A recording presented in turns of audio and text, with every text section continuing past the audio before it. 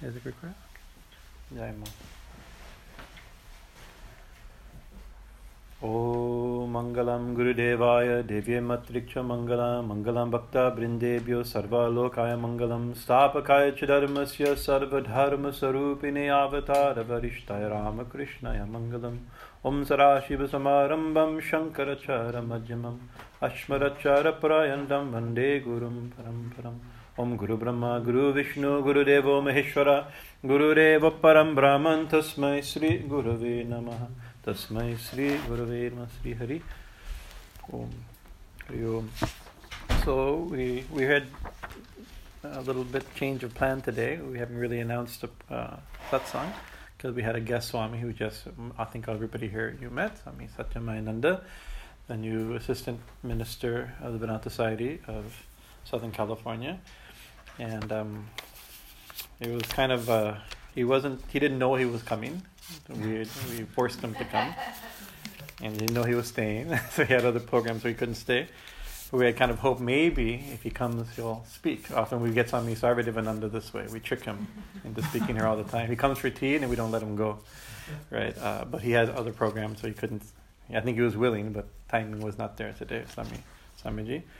But so I wasn't really exactly prepared to continue our classes on Kali Puja, and but also today is a very holy day, so I thought maybe we would do some reading, something a little more informal, a little break from our Kali Puja talks. Today is, what's the date today? 12th. So by date, today is the birthday of Swami Vivekananda. Right, so we usually do the puja on his Tithi Puja, one is on the astrological moon day, which I think is next Sunday perhaps. I think it's next Saturday here. Right, so we always do the puja on the Tithi day. And I think the Ramakrishna Mission, they celebrate actually even I think it may even be National Youth Day on the 12th, because Swami Vivekananda is seen as a hero to rise the youth and champion this education and responsibility of the youth. So, can you turn this up a little bit? I don't know if it's on. Is it on? It might have to be. It's not. I don't know something's wrong with the microphone. I think. Sure. Yeah. There it is. Okay. Oh my! Now can you turn it down again? All right. The material world is always too much like this. So a very auspicious day, and. So we weren't planning to read on Swami Vivekananda. Maybe when we get to closer next weekend, maybe we can talk a little bit Swami Vivekananda, the significance of his birth. But we can't underestimate what happened on this day for the world itself. And Swamiji is quoted as he left on Sri Ramakrishna. You've heard this statement Sri Ramakrishna made very often, that unless one has a command from God, one can't teach people. Right? And we're so many teachers. We lecture, other people lecture, some people, gurus and professors and all kinds of things, it's like, and pundits and very famous pundits. And you see, it's like, well, they must have the command, although they wouldn't be so popular. But Sri Ramakrishna made the statement to the most popular pundits of his days, right? He says, and I forget which pundit he's talking about, Shashadhar, or some pundit. He made this comment, and people around him got a little nervous that, he's criticizing the pundit. Well, Thakur, he must have the command. Otherwise, he's preaching. He's spreading the Vedic religion amongst the youth. And Thakur said, "Do you have the command?" And then the pundit says, "Command? I don't exactly know what that means. Everybody thinks they have the command from God.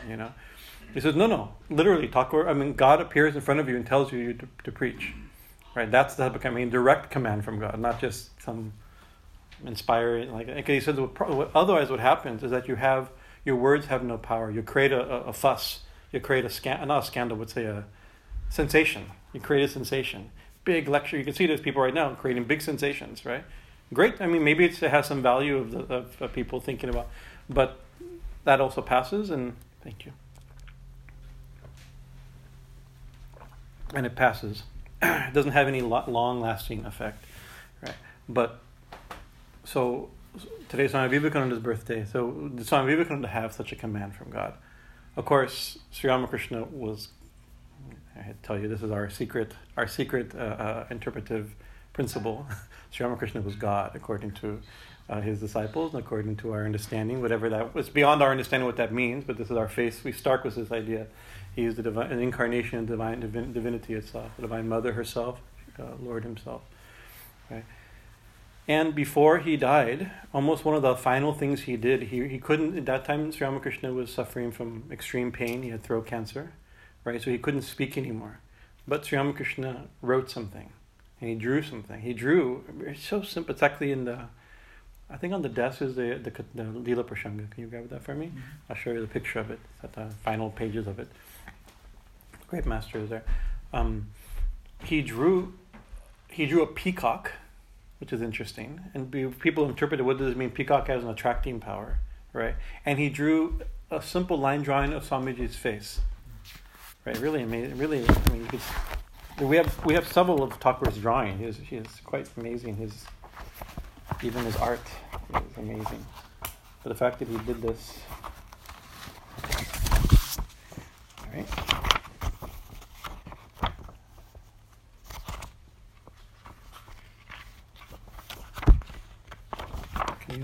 Towards the end, so you know the drawing I'm talking about?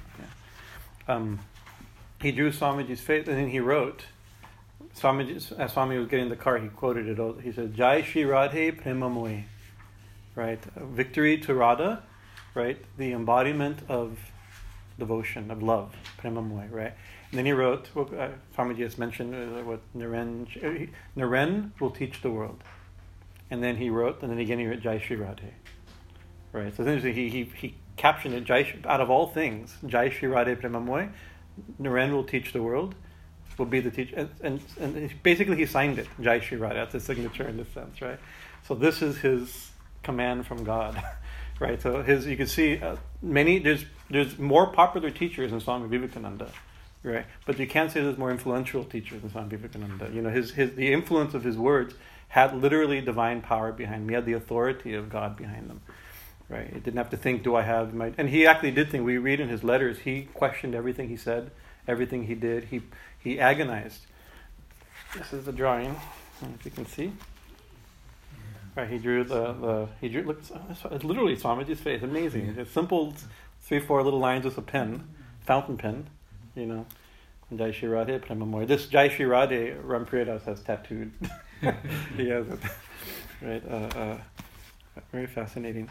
So he literally had the command from God, right? But Swami Vivekananda, of course, we know we consider one of the important events of Swamiji's life and in the world's life is when he came to America, and he spoke at the Parliament, his opening talk at the Parliament, and of course right now we're celebrating the 125th anniversary of the Parliament of Religion. This last Parliament they just did in Toronto, Canada, was 150.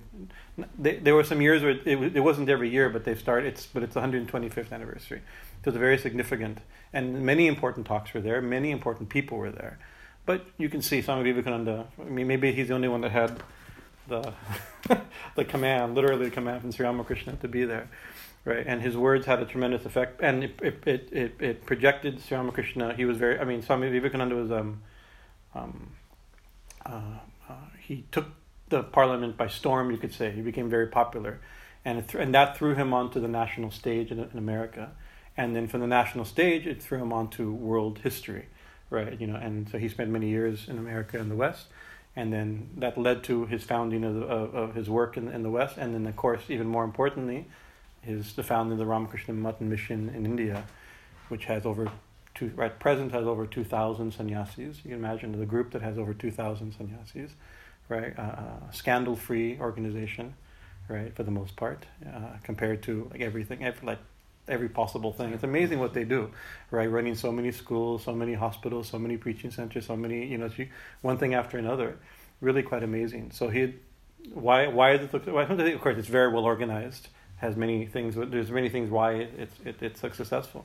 But I think it's successful because Jai Shri Radhe Premamoy, he had the power of Sri Ramakrishna behind him, right? And so his work in the West. But so Swamiji, of course, we have the complete works, 8-9 volumes now, coming in 10 volumes, a new version of the complete works.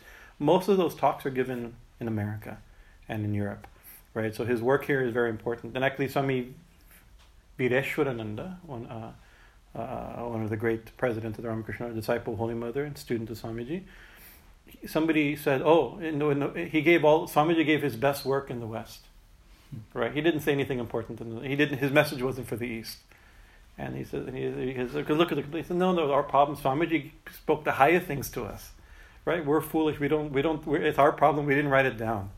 Right? It's like, it's Mr. My faithful Goodwin. He had a stenographer who wrote everything he said in America. Thank God for his, we have 9 volumes of original ideas because he wrote his lectures down. There's no recordings, right?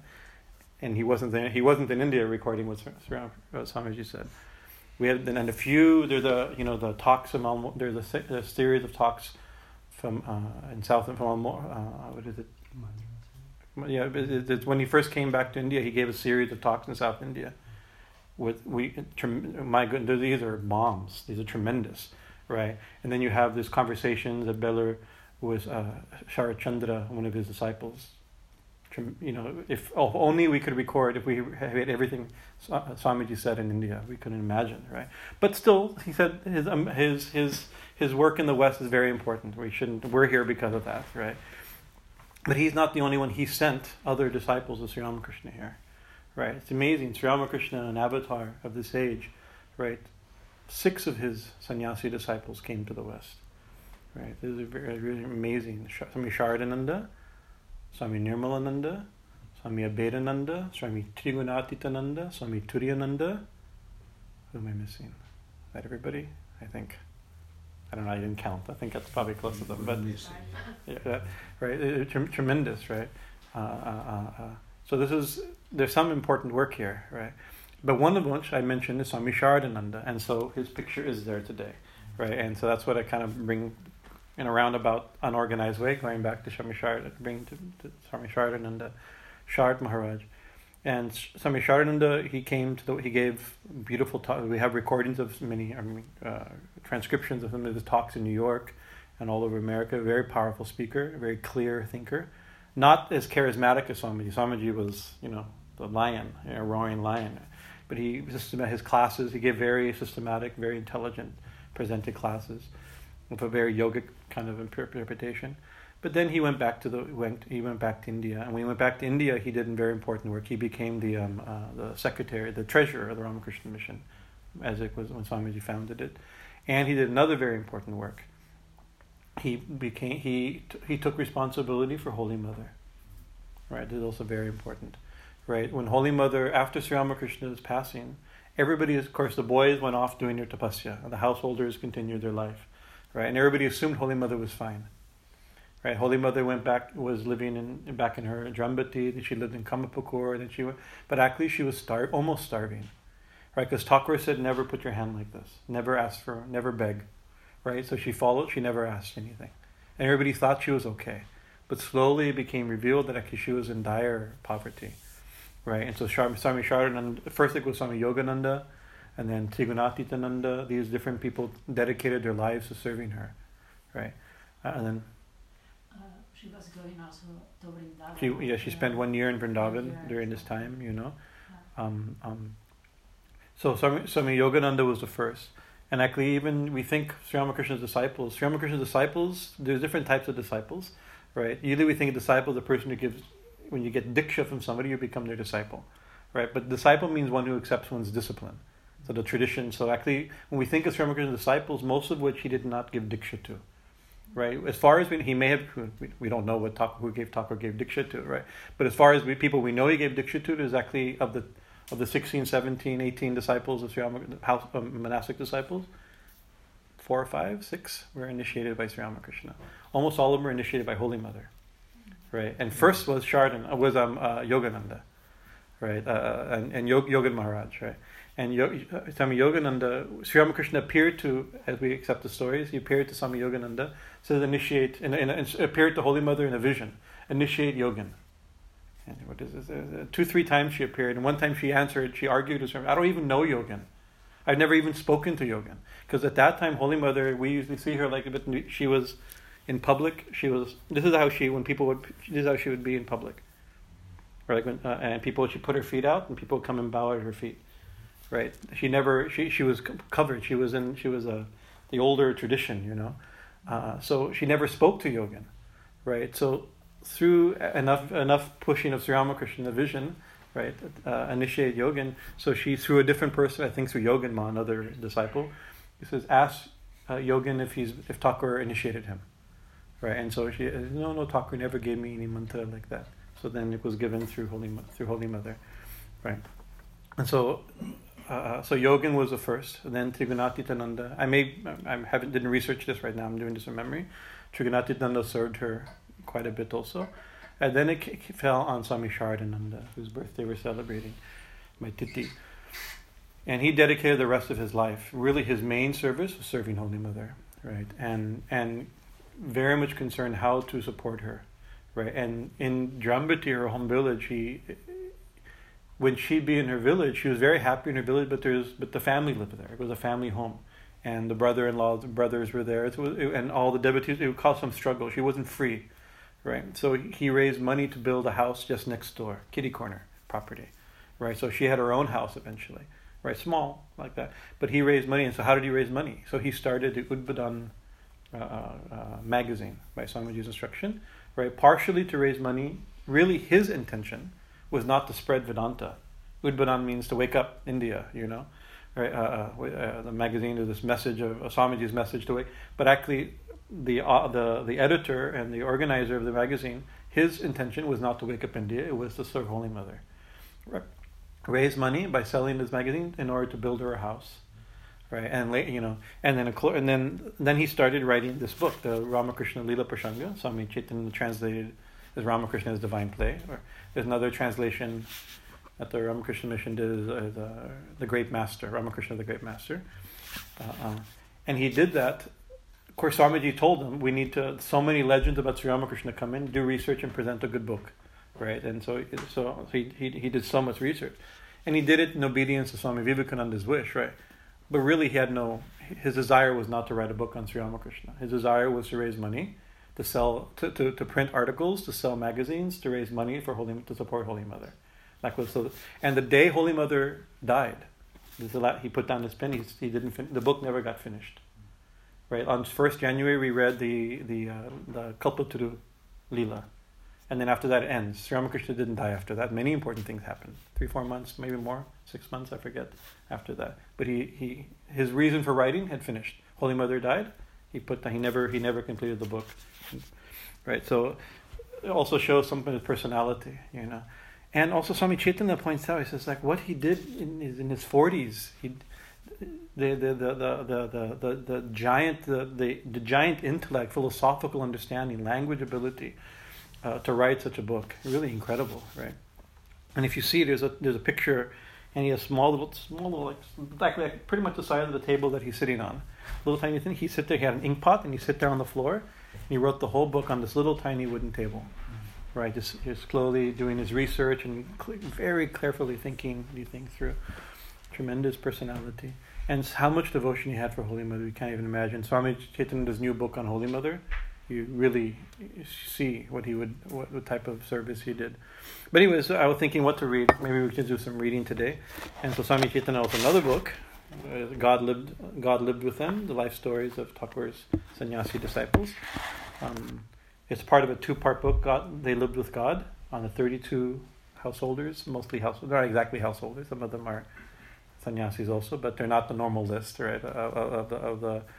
And then a second volume on the sannyasi disciples. So I thought to read a little bit, just a few sections from Swamiji's book.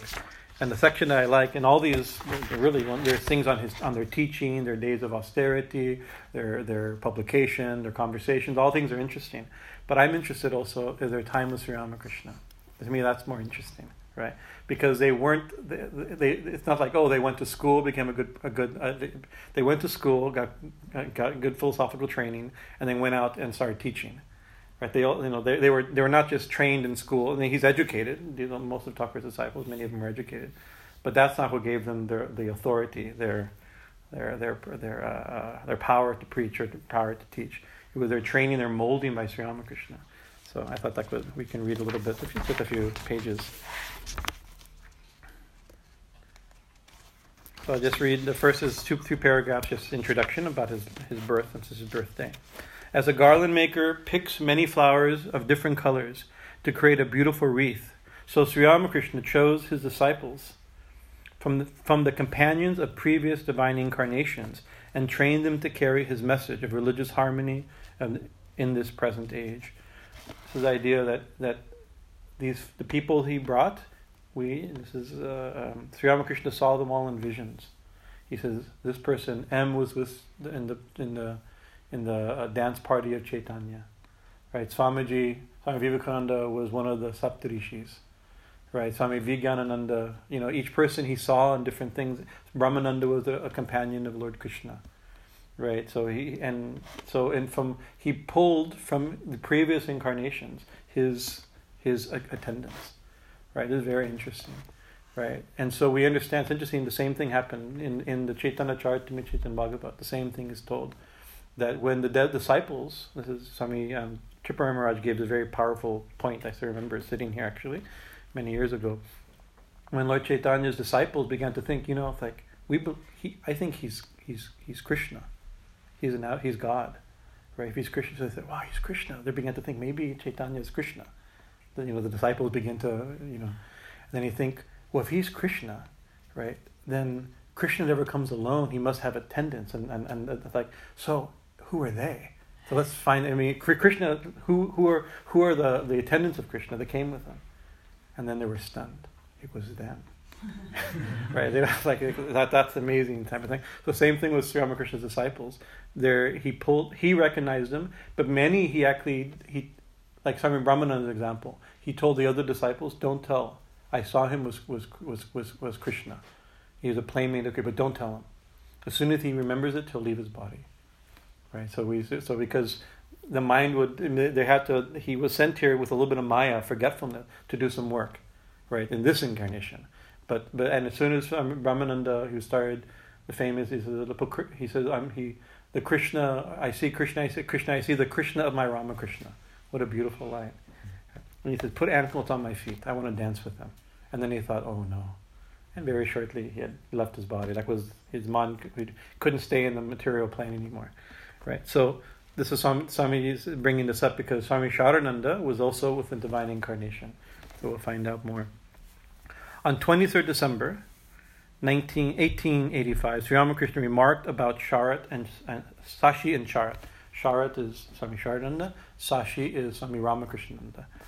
Right. In a vision, I saw Sashi and Sharat had been among the followers of Christ, which is very interesting. So even in the Jesus Leela, right, two of Jesus' disciples came in this age of Sri Ramakrishna. Pointing to his foremost disciple, Peter, Christ said, upon this rock I will build my church.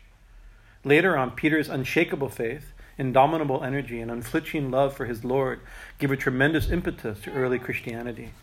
Just as Peter supported the early Christian church, Sharat carried the heavy responsibility of the young Ramakrishna movement for over 30 years.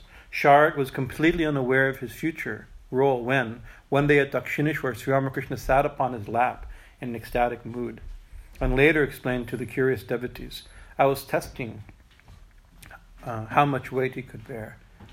So Sharat, Swami Thakur sat on his lap, right? And he said, "Can you hold me? Can you support me?"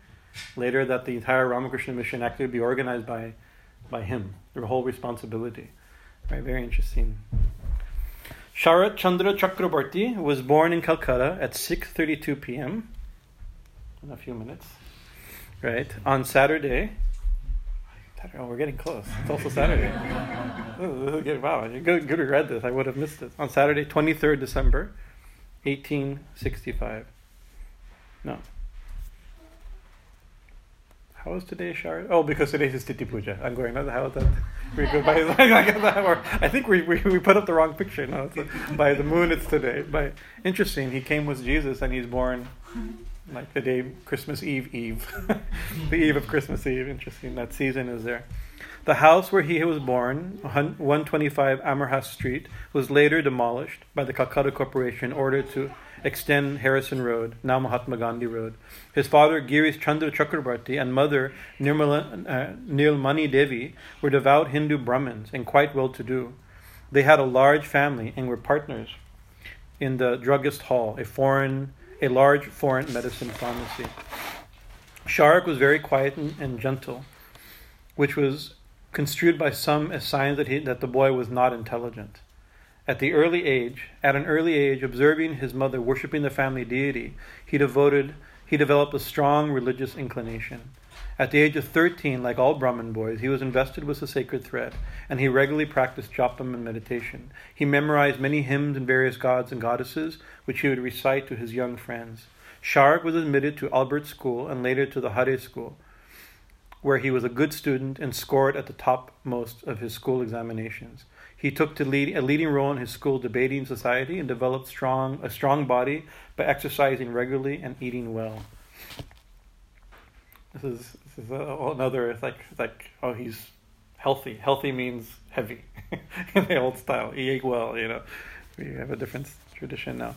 Sharak was born with a warm, loving, and unselfish heart. He was extremely courteous and was incapable of using harsh words or hurting anyone's feelings. His generosity was such that he saved his pocket money to help his poor classmate buy books, paper, pencils, and so on. Sometimes he would give his used clothes, sweaters, and shoes to his poor friends. Once he discovered that one of his neighbor's maidservants had been stricken with cholera, and that her master, fearing contagion, had moved her up to the roof and left her to her fate. Sharak rushed to the dying woman and did what he could for her. When she died, he made all necessary arrangements for her last rites. Sashi, a cousin of Sharat, was studying and living with Sharat's family. While they were in school, Shashi and Sharat were regularly influenced by the Brahmo leader Keshav Chandra Sen. They attended his services, studied the Brahmo Samaj literature, and practiced meditation according to its tradition. In 1882, Sharat passed the entrance examination, and then in 1883 he was admitted to St. Xavier College. Father Lefant was then the principal of the college. Charmed by Sharat's deep interest in religion, the noble principal began to tutor him in the Bible and in Christianity. In October 1883, Kali Prasad, a mutual friend of Sashi and Sharat, read Keshav Chandra's articles about Sri Ramakrishna in the Indian Mirror. Actually, it's interesting. Sri Ramakrishna was made, in a certain sense, made famous by Keshav Chandra Sen. And he didn't like the fact that Keshav Chandra Sen wrote about him publicly, right? Because he said, if many people know about this place, the body won't last. When you become too famous, he said, my body won't last, right? But still, it's because of this article, many of Sri Ramakrishna's disciples came to him because of this article.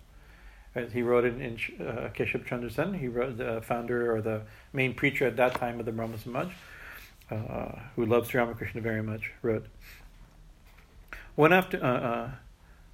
He suggested to his friend that they all visit the saint of Dakshineshwar. All agreed.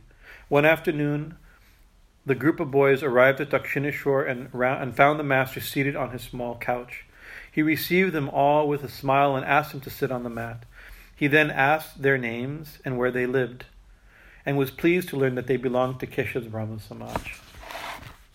At first, Sri Ramakrishna recognized Sharat and Sashi as his own. Sensing their spirit of renunciation, the master said, bricks and tiles, if burnt on the trademark, with a trademark on them, retain those marks forever. Similarly, you should enter the world after advancing a little on the path of spirituality. Then you will not sink in the mire of worldliness.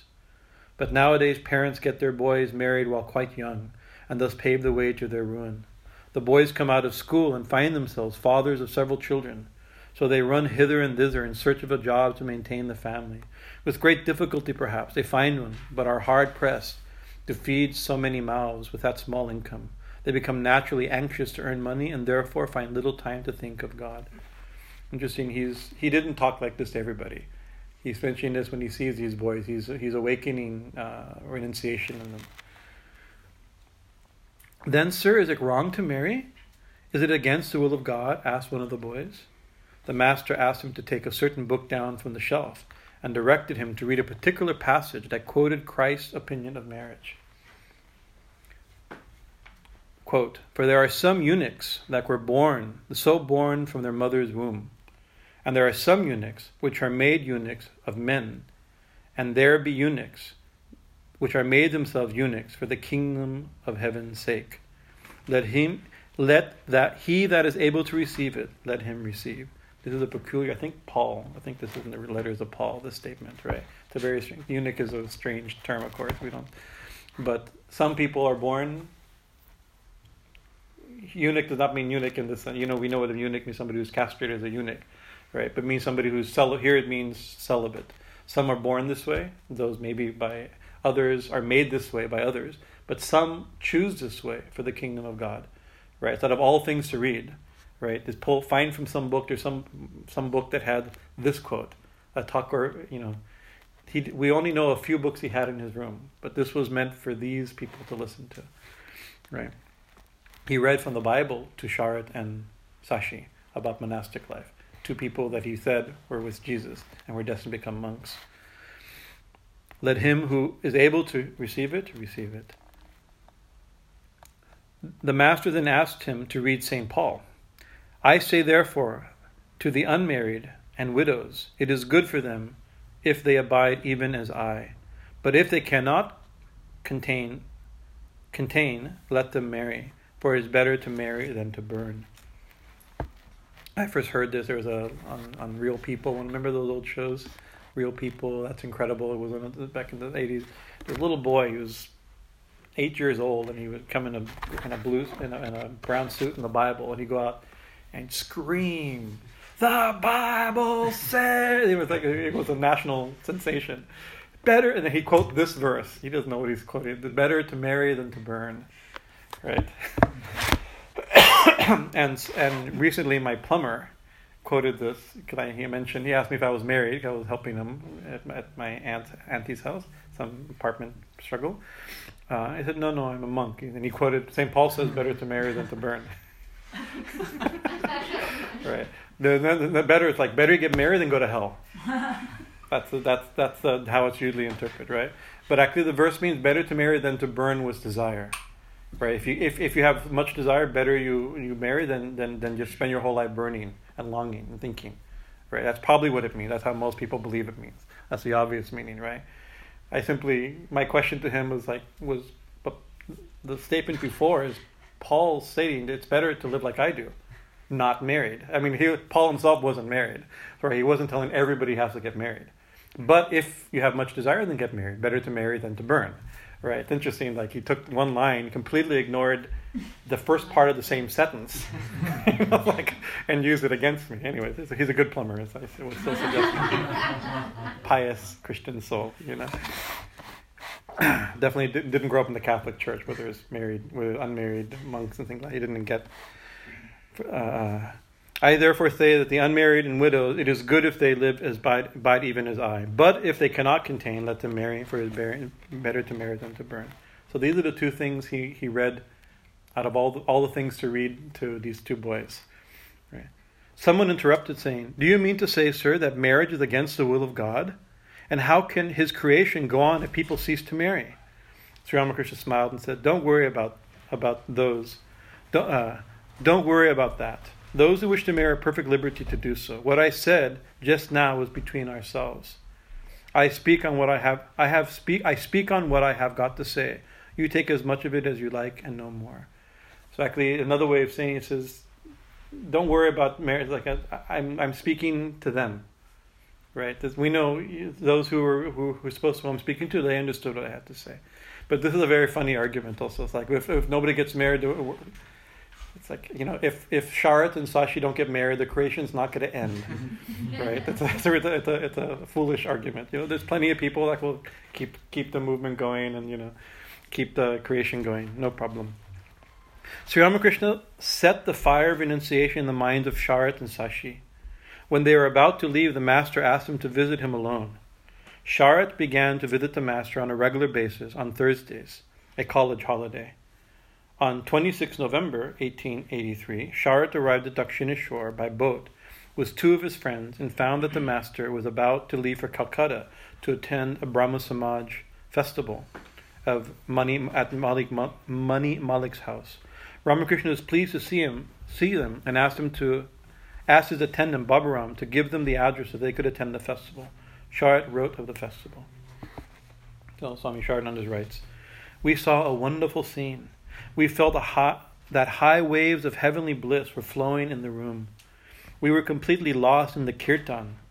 They were laughing, crying, and dancing."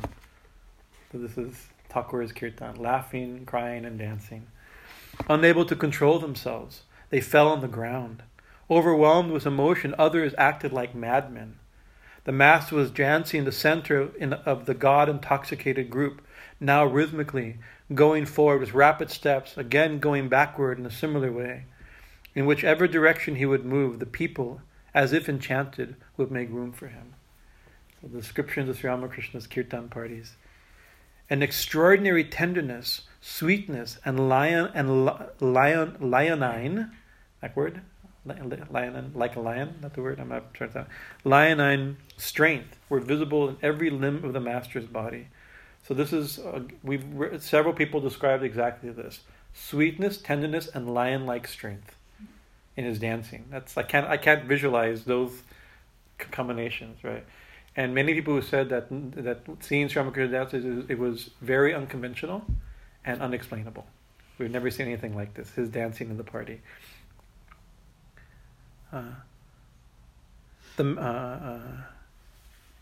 It was a superb dance. In it, there was no artificiality or affectation, no jumping, no unnatural gestures or acrobatics. We've seen such kirtans. Nor was there any sense of absence of control. Rather, one noticed in the master's dancing rhythmical and natural gestures and movements of limb. It seemed as if an overflow of grace, bliss, and sweetness surged from within, like a big fish happily swimming all over a vast clear lake, sometimes slowly and sometimes fast. It was as if the dance was the dynamic physical expression of the surge of the blissful ocean of Brahman, which the master was experiencing within. As he danced this way, sometimes he lost outward consciousness and sometimes his cloth fell. When that happened, someone would fasten it tightly around his waist. Again, if he saw someone lose normal consciousness, imbued with divine emotion, he would touch that person's chest and bring him back to consciousness. We felt a current of divine bliss emanating from the Master and spreading in all directions, making it possible for the devotee to see God face to face. Afterward, the Master told all of us that one could attain supreme peace if one could raise the mind and sense objects. If one could raise the mind from sense objects to God. So this is actually, it's interesting he includes that in the description of kirtan. This is actually the benefit of kirtan. You forget the world and your mind rises. But there's also Sri Ramakrishna not describing this and then now not critiquing it. But Swami Vivekananda was actually, sometimes he warned in one lecture against overly enthusiastic jumping in this type of kirtan. And there's a scene in Sri Ramakrishna's room, a similar scene. People are going, the scene got out of control. People are jumping, people are fainting, people are shaking on the ground, and it's like in chop crackers like that. And somebody saw this and was like, what is that? Nobody's ever seen like that. And then he asked, how many have attained bhava or the ecstasy? So is he thinking? A couple of them. He mentioned, I think, Bhutana, Latu Maharaj, 2-3 people. The rest is emotion, right? So like the real. So there's one. Even Sri Ramakrishna mentions, Swamiji mentions it. What happens in kirtan? You go flying, and we want to go flying. That's the time to go flying, right? But you go flying up, and if you jump up, what happens if you jump up? You come down, right? Right, and also there's a thing, even prana and kundalini, Shakti flies up into the higher chakras, but it's not built upon, Thakur is built upon a lifetime of austerity, of devotion, purity, selflessness, So he's already on the upper levels. It doesn't take much for him to fly into the absolute. But we jump to the absolute. We jump to the higher level. But we don't have the sadhana to hold us up, the purity to hold us up, and we come crashing down. And so Swamiji said what happens is that you go flying up and you go down below where you started from. Right? You fall below. Right? There's an energetic science secret to it, right? And he says what happens, and you see, and you can see in modern day kirtan tradition, but even in the kirtan tradition of Thakur's time and before, right? Some of the most immoral things would be done after kirtans, right? Because the mind goes flying up and then goes to the lowest possible point, back fully in the body, below the body, at the lowest part of the body. Those energies would be activated. Right, and maybe some know the modern scene, some of that too. The mind goes flying, but it's not built upon culture, sadhana, yama, niyama, the whole thing. And so there's a danger because it's not Sri Ramakrishna. Sri Ramakrishna is flying, and he takes others with him. But interesting. If one can attain supreme peace, if one could raise the mind from sense objects to God, right? This is the real goal of kirtan. One day at Dakshineshwar, the master was praising Ganesha, the god of success, for his great filial love and absolute purity of heart. Sharak was present in the audience. He said at once, "Sir, I like the character of Ganesha very much. He is my ideal." "No," the master immediately corrected him and said, "Ganesha is not your ideal." Each person has a different ideal, right? "Your ideal is Shiva. In you lie dormant the attributes of Shiva. Always think of yourself as Shiva and me as your Shakti, as your power. I am the ultimate repository of all your powers." It is amazing how this mystical utterance of the master was fulfilled later in Sharat's life. Right? It's interesting. One of the things he's praising Sharat, Ganesha, for his filial love, which means his duty to his parents. And Thakur often mentioned, that famous, I just heard it this morning actually in a talk. I was back in my room listening to one lecture. Somebody quoted this story of Ganesh. It was something I heard in that lecture the other day, where we all know the story that there was a contest. We have a necklace, or there's a different version of the story of this necklace. I'm going to give it Shiva and Parvati so I'll give it to whoever can circle the universe 3 times first. Of course, Kartik jumps on a very swift bird and goes zooming across the world 1, 2, 3 times, and Ganesha gets up and just walks around Parvati, right? So Parvati and those, of course, literally they're God. You walk around God, but it's not glorified because Shiva and Parvati are God. He's glorified because Shiva and Parvati are his parents. Right? The love of the duty of his parents, the parents as the center of his universe. He won the award, right? So Thakur often quoted that the glory of Ganesha's Leela is the duty to the parents. Even Sri Ramakrishna fulfilled his duty to his parents, right? He took care of his elderly mother till she died. Left her body at Dakshineshwar itself with her feet in the Ganga, right? So, but that's not your ideal. Your ideal is Shiva, right? It's not about because he's meant to be a monk, right? He has a different ideal, right? Also, there's a mysterious thing we don't talk about often. He says you're born with the nature of Shiva. Other people say you're born with the nature from a part of Vishnu. That some people have different tendencies. You'd see where people think, by my family or my convincing of my friends, this is a proper religion. This is not. You're not born for that purpose. You're born with this nature. Thakur could see and correct them. Right, very interesting. He said, I could see. This is a very fascinating. Swami Chaitanya translated an untranslated section of M's diary, right? So it's very hard to translate because M didn't, these are just notes. But there's one point Thakur Ramakrishna says in that page that at night time when all the devotees are sleeping in his room, he gets up and just looks, and he says, and by looking, he sees, he describes it like seeing things in a glass case. He sees everything, their past and their future, what their karmas are, why they come, where they're going, what mission they're meant to do. It's and then in the morning, those little topics he brings up and guides them. He could see what. So if he corrects your sadhana or corrects your, no, this is not your ishta, this is your ishta, this is not your nature, this is your nature. He's doing it from a very deep perspective, unique. Sharad was tremendously attracted to the master. Not only did he visit Ramakrishna regularly, but he also began to stay the night at Dakshineshwar in order to practice spiritual disciplines under his guidance. The master would awaken his young disciples at midnight and send them to different spots in the temple garden. Once Sharat could not concentrate, and he reported to the master. Immediately the master pressed his finger between Sharat's eyebrows, and his mind became calm, like the flame of a lamp in a windless place. This is described in the scriptures, right? The mind has to be like a flame not moving, right? Before coming to Dakshineshwar, Sharat had met Narendra, Swami Vivekananda, at a mutual friend's home in Calcutta, without knowing who he was. Sharat's first impression was that Narendra was conceited and had bad manners. If you know Swami Vivekananda's personality, he definitely was a strong personality, and he didn't care about social etiquette, right? The way he dressed, the way he's like, if something was wrong, he'd say it. There's all in Indian culture, there's lots of subtle things of where you sit and how you behave and how Swamiji it didn't make sense to me. Didn't follow them. So he didn't.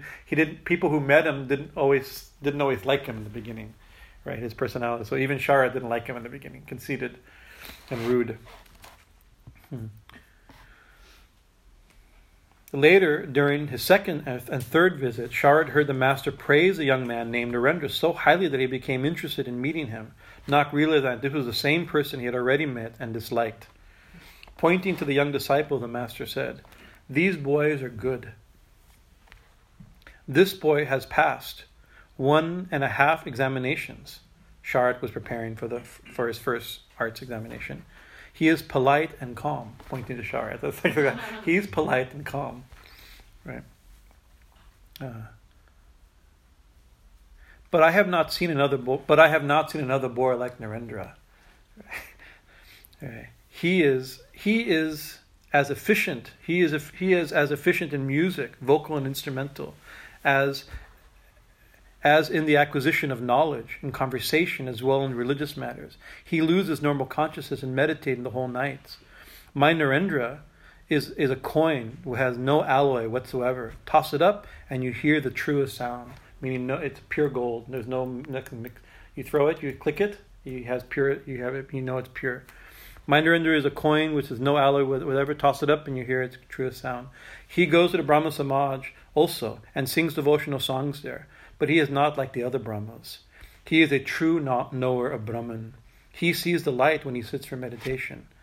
Is it for nothing that I love Narendra so much? So the one that he thought was rude, he's like, yeah, this boy is very polite.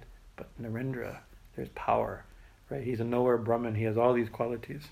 Curious, Sharat asked, "Sir, where does Narendra live?"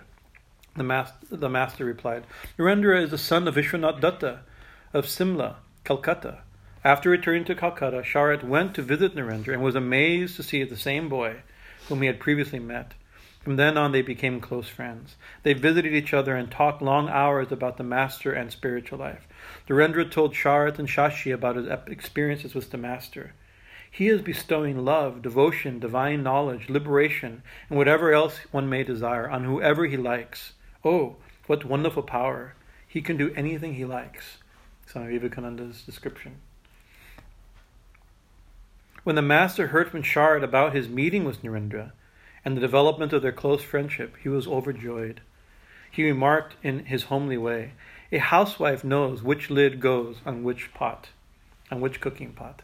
That's a beautiful description. Somebody who knows their kitchen knows which pot goes on, which lid goes on which pot. He knows how to which souls, which people are supposed to be friends.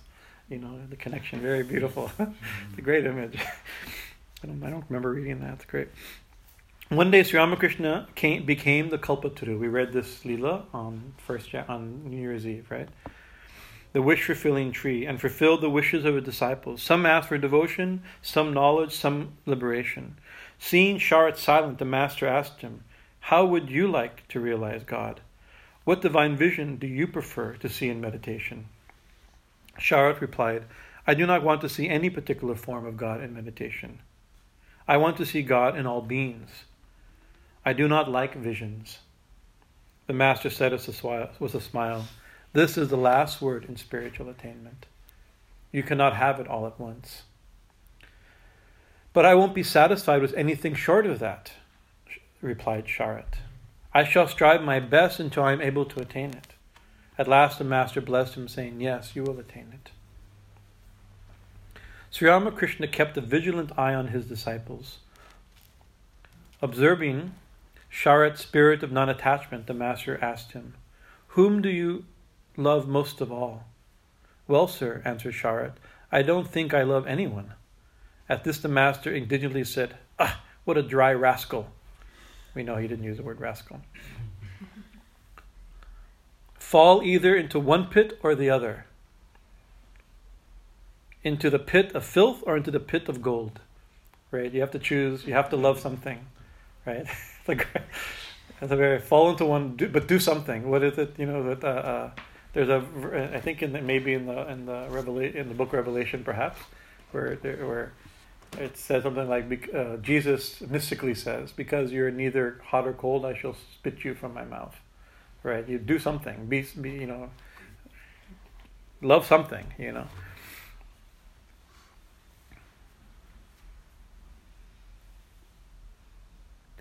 But who is foolish enough to want to fall into the pit of filth? If one has love in one's heart for one's fellow beings, one can easily divert it towards God. Once the master sang a Brahmo song to Sharat and told him, assimilate any one of these ideas and you will reach your goal. The song runs as follows. Maybe that same message is for we can assimilate one of these ideas. Thou art my all in all, O Lord, the life of my life, the essence of essence. Actually, Swami Chaitanya used to tell us, he used to tell people we used to go to Swami Chaitanya to give us some practice or something like that. We had to memorize the Stila Prajna verses from the Gita, what the man of steady wisdom. There's like 20 verses and there's different things. This is one of the songs you should memorize and you should repeat it every morning for some time. The ideas are great. Thou art my all in all, O Lord, the life of my life, the essence of essence. In the three worlds I have none else but thee to call my own. Thou art my peace, my joy, my hope. Thou art my support, my wealth, my glory. Thou art my wisdom and my strength. Thou art my home, my place of rest, my dearest friend, my next of kin, my parents and my present and my future. Thou art my help, heaven and my salvation. Thou art my scripture and my commandments. Thou art my ever gracious Guru. Thou art the spirit, the spring of my boundless bliss. Thou art the way, and thou the goal. Thou art the adorable one, O Lord. Thou art the mother tender-hearted, thou the chastising father, thou the creator and protector, thou the helmsman who does steer my craft across the sea of life. In 1885, Sharat passed the first art examination. His father wanted him to study medicine so he could work with him at this pharmacy. Although Sharat had no interest in becoming a doctor or a pharmacist, he took Narendra's advice and enrolled in Calcutta Medical College. Sharat knew the master would not accept food from his hands of a lawgiver or doctors. This is interesting. Thakur wouldn't accept food from lawyers or from doctors. Yeah. Very interesting. Right? Thakur is so he didn't want to become a doctor. Actually, Swamiji was scheduled to become a lawyer, and Swami Sharananda was going to become a doctor. Right? Interesting, right? And the reason, Thakur himself says, there may be different reasons. There's vibrational, but really he says both. A lawyer makes his living on lying, and that's interesting because Gandhi made the same argument. Gandhi made in his first book called Swaraj. It's a very fiery book. It was forbidden. Like the British government immediately he wrote it in South Africa, right? But about the freedom of India, and immediately later Gandhi said, "Oh, they did that. The best advertisement for my book is banning it. They sold millions of copies." But it was before Gandhi learned how to be Gandhi. Gandhi learned a particular way, the sadhu way, the gentle, the way he preached. But in the early days, he had not found his voice in a certain sense, and it was printed later at the end of his life to say, "We want to reprint it." Yes, just reprint it. Should we change anything? He says, "No, it's right." He's changed his way, but it's a very powerful book. And in it, one of the things he attacks the courts and lawyers. And of course, he himself was a lawyer. Very interesting, right? And he makes an interesting argument, which Thakur also made, that if two people, if Kirit and me are having a fight, most likely it's going to go away, right? Nothing will come of it, or our friends and families will dissipate it, or the traditional thing of in a village there's the panchat or something like that. They if needs to, they'll maximally will go outside and fight, and one of us will punch the other, and one of us will win. It'll be finished right there. But instead, that's bad enough. But you just fight it out. At least, but if you go to a lawyer, what happens? We start a case against them, right? You start rather than finding that one little thing that bothered us, you find other things, and you start it creates more tension rather than less tension. He says, "Who says this is noble? It's a very noble profession." Right, that's one of the Thakur you quoted these things, and it's like this. And it was doctors. Doctors make of course, doctors should heal. Even Sri Ramakrishna had doctors who he considered to be like God. He accepted food from his doctors, right. But why was this idea? Is that the doctors, they make more. The more people who are sick, the more money they make. Right. So how is that money pure? How is their food pure? Right, they want people to be sick. Of course, it's a different thing. But Thakur saw deep thing. If you see, unfortunately, I have to tell you, we know a lot of lawyers and a lot of doctors, right? And a lot of them go into the business not because they want to heal the sick. It's very good. It's a lot of work, no doubt. They get paid because they do a lot of research. They do a lot of work, right? But they're not doing it always for the highest reasons. Hopefully, they do much good. I'm also a great respecter of both professions, right? But I always get nervous when I hear people, why people, why they want to study, it's not always. Anyways, so Sharadananda was not anxious to become a doctor because he knew Thakur would never accept food from his hands. He didn't like doctors, in this sense. Where is it? Sharad knew that the master would not accept food from the hands of doctors and lawyers. Moreover, the master was very fond of Sharad's sister's cooking, and Sharad would carry the food she prepared to him at Dakshineshwar. When the master learned about Sharad's admission to the medical college, he said clearly, "If you become a doctor, I shall not be able to eat food from your hands." Sharad was in dilemma, but the ever gracious master removed it shortly afterward. Sharad could be... I'll tell that story. I'll see if I have a few more minutes. Sharad could not bear a casual, haphazard way of doing things. He was quite alert and methodical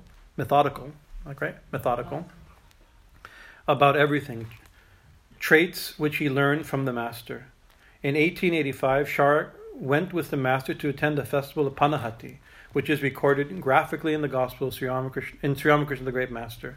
After taking leave of the master, when Sharad reached a ferry that would take him back to Calcutta, he remembered that he had left his shoes near Ramakrishna's room. He immediately rushed back to pick them up. Learning the cause of his return, the master said, "My boy, always remember things and never leave anything behind." All the fun and joy of attending the Panahati festival would have been marred if you had gone home and found your shoes were missing, and you did not know where you had left them. Actually, Thakur, many times somebody left something. Thakur says, "I've never misplaced anything, and I'm in ecstasy. I can't even find my body, and my clothes falls from my body, but I've never misplaced a pen or a penknife or something." It's like he was so conscious. He didn't like any mistake like this. This is a big. I can't even find. Where's my phone?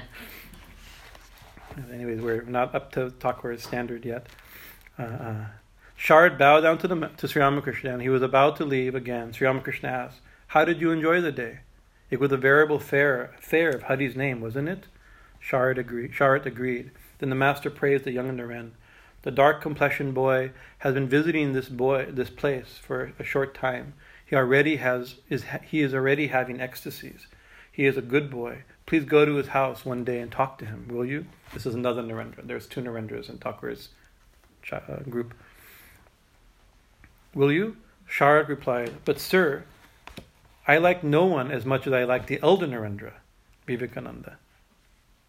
So I don't feel any inclination to visit the younger Narendra." The master scolded him, saying, "You brat, you are very one-sided. It is a sign of small-mindedness. As the flower tray of the Lord contains various kinds of flowers, so he has all kinds of devotees." We have that flower tray that we prepare when we're making puja. This is a good part of our Kali Puja class. You remember the tray like that? It had all kinds of flowers, not just one type of flower. Right? Here we have all kinds of crazy devotees.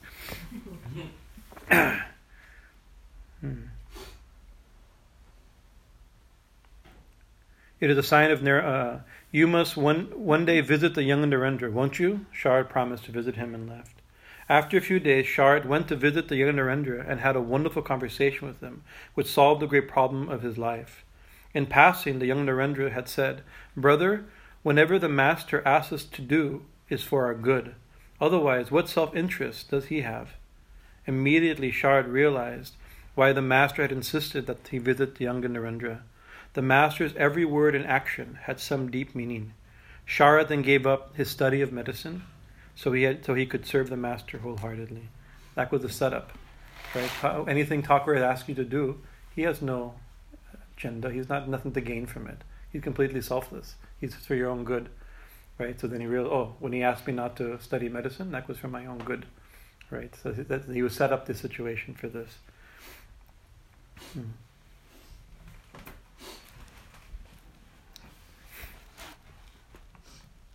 I think maybe, actually, it's only 2 paragraphs left, and then we'll finish the section. So, after the Panahati, the Panahati festival. Anybody know this scene? This is one of the most incredible scenes in recorded Leela of Thakur. Panahati is a place not far from Dakshin, and not far from Calcutta, in the village, and it was a scene of I'm forgetting the disciple, but there was a disciple of Nityananda and Chaitanya, and I think Chaitanya made a comment or something like that he's to his disciple there. He says, "I want you to make a festival and invite all the devotees." So, okay, certainly. But I want you to use broken rice, chipped rice. Like chipped rice, you never invite friends, holy people, devotees, and bandara, and feed people with broken. This is like the cheapest rice. This is rice that poor people use. This is like low quality rice, not good basmati rice, not good rice for a festival. So he was horrified, but this is all Leela. I forget if it's Nityananda or Chaitanya who gave the instruction. Forgive me. But he made an incredible festival. He made the most wonderful dishes of all with broken rice, like 1,000 dishes, all fancy, every possible fancy rice, but with broken rice. And there was a great kirtan festival, right? But still at that place, since that time, there's a yearly annual festival, Panahati festival, and one time Sri Ramakrishna attended it. And it was the most incredible. Dancing in ecstasy, like Lord Chaitanya dancing. And Haley has painted it. We have a beautiful painting we'll hopefully get framed shortly. It could be one of the great paintings at Kali Mandir. It's like nobody's seen anything like this. The way he danced at that festival and the description of it. Right, so this is mulling around this festival. After the Panahati festival, Sri Ramakrishna developed throat cancer. That's true. In September 1885, he had moved to Shampurpur, Calcutta for treatment. Some prominent doctors began treating him, and the young disciples, including Sharad, devoted themselves to nursing the master under Narendra's leadership. The doctors cautioned the disciples that Ramakrishna's cancer would be aggravated if he talked often and merged frequently into samadhi. So the disciples kept a vigilant watch over him. So they said that by talking, it's aggravating. He had throat cancer. It's going to put blood to your throat, and that's going to aggravate it. So don't let him talk much. That was the idea. Nevertheless, one day the master began to teach Sharad about meditation and posture. He's teaching this is a class on yoga, classical yoga. Sharad wrote later, sitting in the lotus posture, placing the back of the right hand on the palm of the left hand and raising both hands to the level of the chest, he said as his eyes closed, "This is the best posture for all kinds of meditation on God with form." Thakur, this is the way you meditate on God with form. As Thakur said. Again, seated in the same posture, he placed his right and left hands on his right and left knees respectfully and touched the tips of his thumbs and index fingers, while the other hands remained straightened. Then fixing his gaze between his eyebrows, he said, "This is an excellent posture for meditating on the formless God." We know this. So it's Thakur during his sickness is describing positions for meditation, right? Saying so, the master went into samadhi.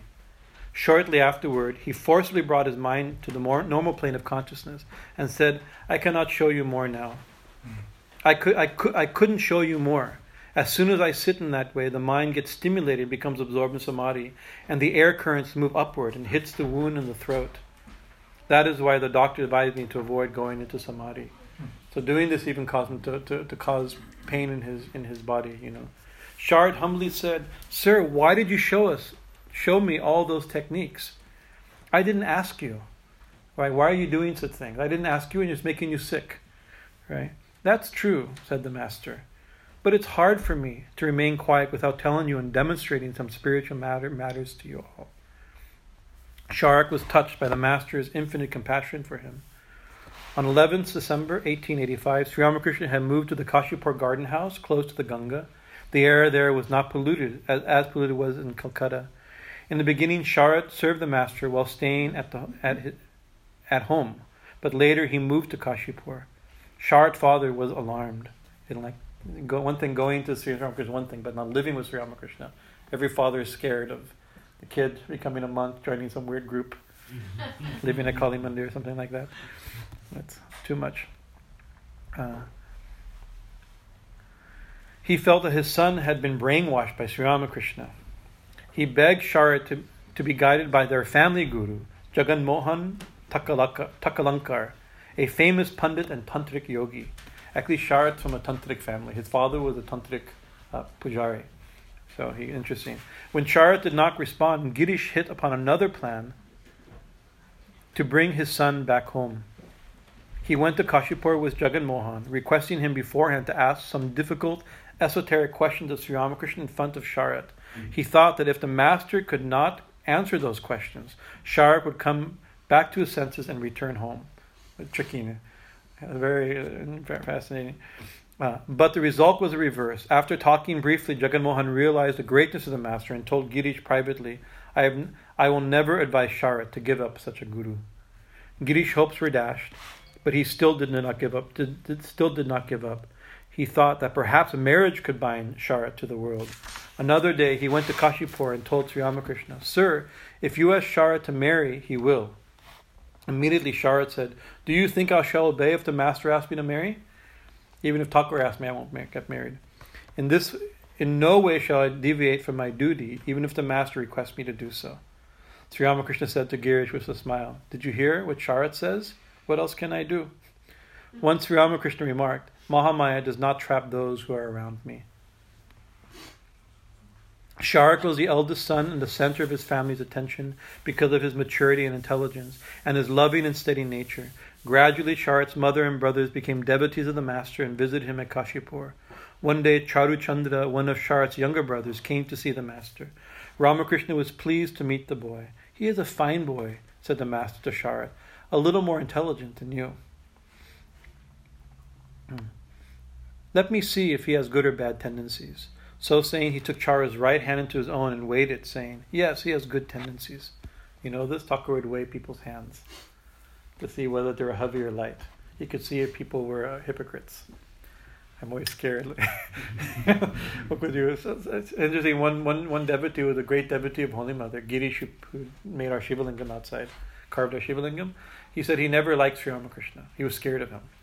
Right? Holy Mother never judged anybody. Holy Mother, he knew if he ever met Sri Ramakrishna, he'd look at his eyes, look at his chest, weigh his hands to see whether they had good qualities. He didn't want to be judged like that, but Thakur would watch everything. He then asked Sharat, "Shall I draw him? That is, draw his mind away from the world and turn him towards God? What do you say?" Sharat replied, "Yes, sir. Please do so." Sri Ramakrishna thought for a while and said, No more. I have taken one, and if I take this one, your parents, especially your mother, will be very grieved. I have displeased many a Shakti in my life. No more now. Right? I've already upset so many mothers because I've taken their children. I won't take another child. He didn't want to upset Shakti. Right? No more now. In spite of his illness, the master gave Chaudhary some spiritual instructions and told him that intelligence is the right one, which helps one realize God, and that intelligence is inferior, which brings worldly prosperity. He asked his attendants to give the boy some refreshments and send him back home. Day and night in Kashipur, Sharat witnessed the final divine play of Sri Ramakrishna. On 1st January 1886, the master went into his last walk in the garden and again became Kalpataru, a wish-fulfilling tree. He blessed many devotees, saying, "Be illumined." Sharat and Natu were then busy cleaning the master's room and saw that historical event from the roof. Later, when someone asked Sharat why he did not go to the master for blessings, he replied, "I did not feel the necessity for that. Why should I? Was not the Master dearer than the dearest to me? Then what doubt was there that he would give me of his own accord anything that I needed? Sometime in the middle of January, the elder Gopal wanted to distribute 12 pieces of ochre cloth and 12 rosaries to some monks. Pointing to his young disciples, the Master said to him, "You won't find better monks than these. Give your cloth and rosaries to them." Instead, Gopal offered them to the Master, and he himself distributed them amongst his young disciples. Sharat received the ochre cloth, the garb of a monk, from the Master. This is really the founding of the Ramakrishna mission, Ramakrishna order. He gave, and then later they took formal vows. With a view of teaching them to rely on God and to purge pride from their minds, one day the Master asked the disciples to beg food from door to door. Also a tradition of the monks. You go begging your first food. Like a traditional monks. Later, Sharat told one funny incident. When he appeared in front of the house and asked for alms, an old woman came out and diligently said to him, "You have such a strong body. Why are you living on alms? Can't you get a job as a tram conductor?" So saying, he shut the door. Was that interesting? Actually, there's a funny, in the Ramakrishna order, when they become a monk, you go begging for 3 days, right? And you'll see them there. They go out, they're unstitched cloth and barefooted, and you see the bunch go begging. And one Swami told the story. They went begging, and one place immediately they get chastised. He says, "You're young. Why don't you get an office job, an accountant, right?" And he said, "Mother, I have an office job. I work in the accountant department at Bellarmat. This is symbolic. Please give me a little bit of rice. I have a desk job. Don't worry." So anyways, Jai Sri Ramakrishna, Jai Swami Sharananda, Swami Vivekananda. All right, Hari Om Tat Sat.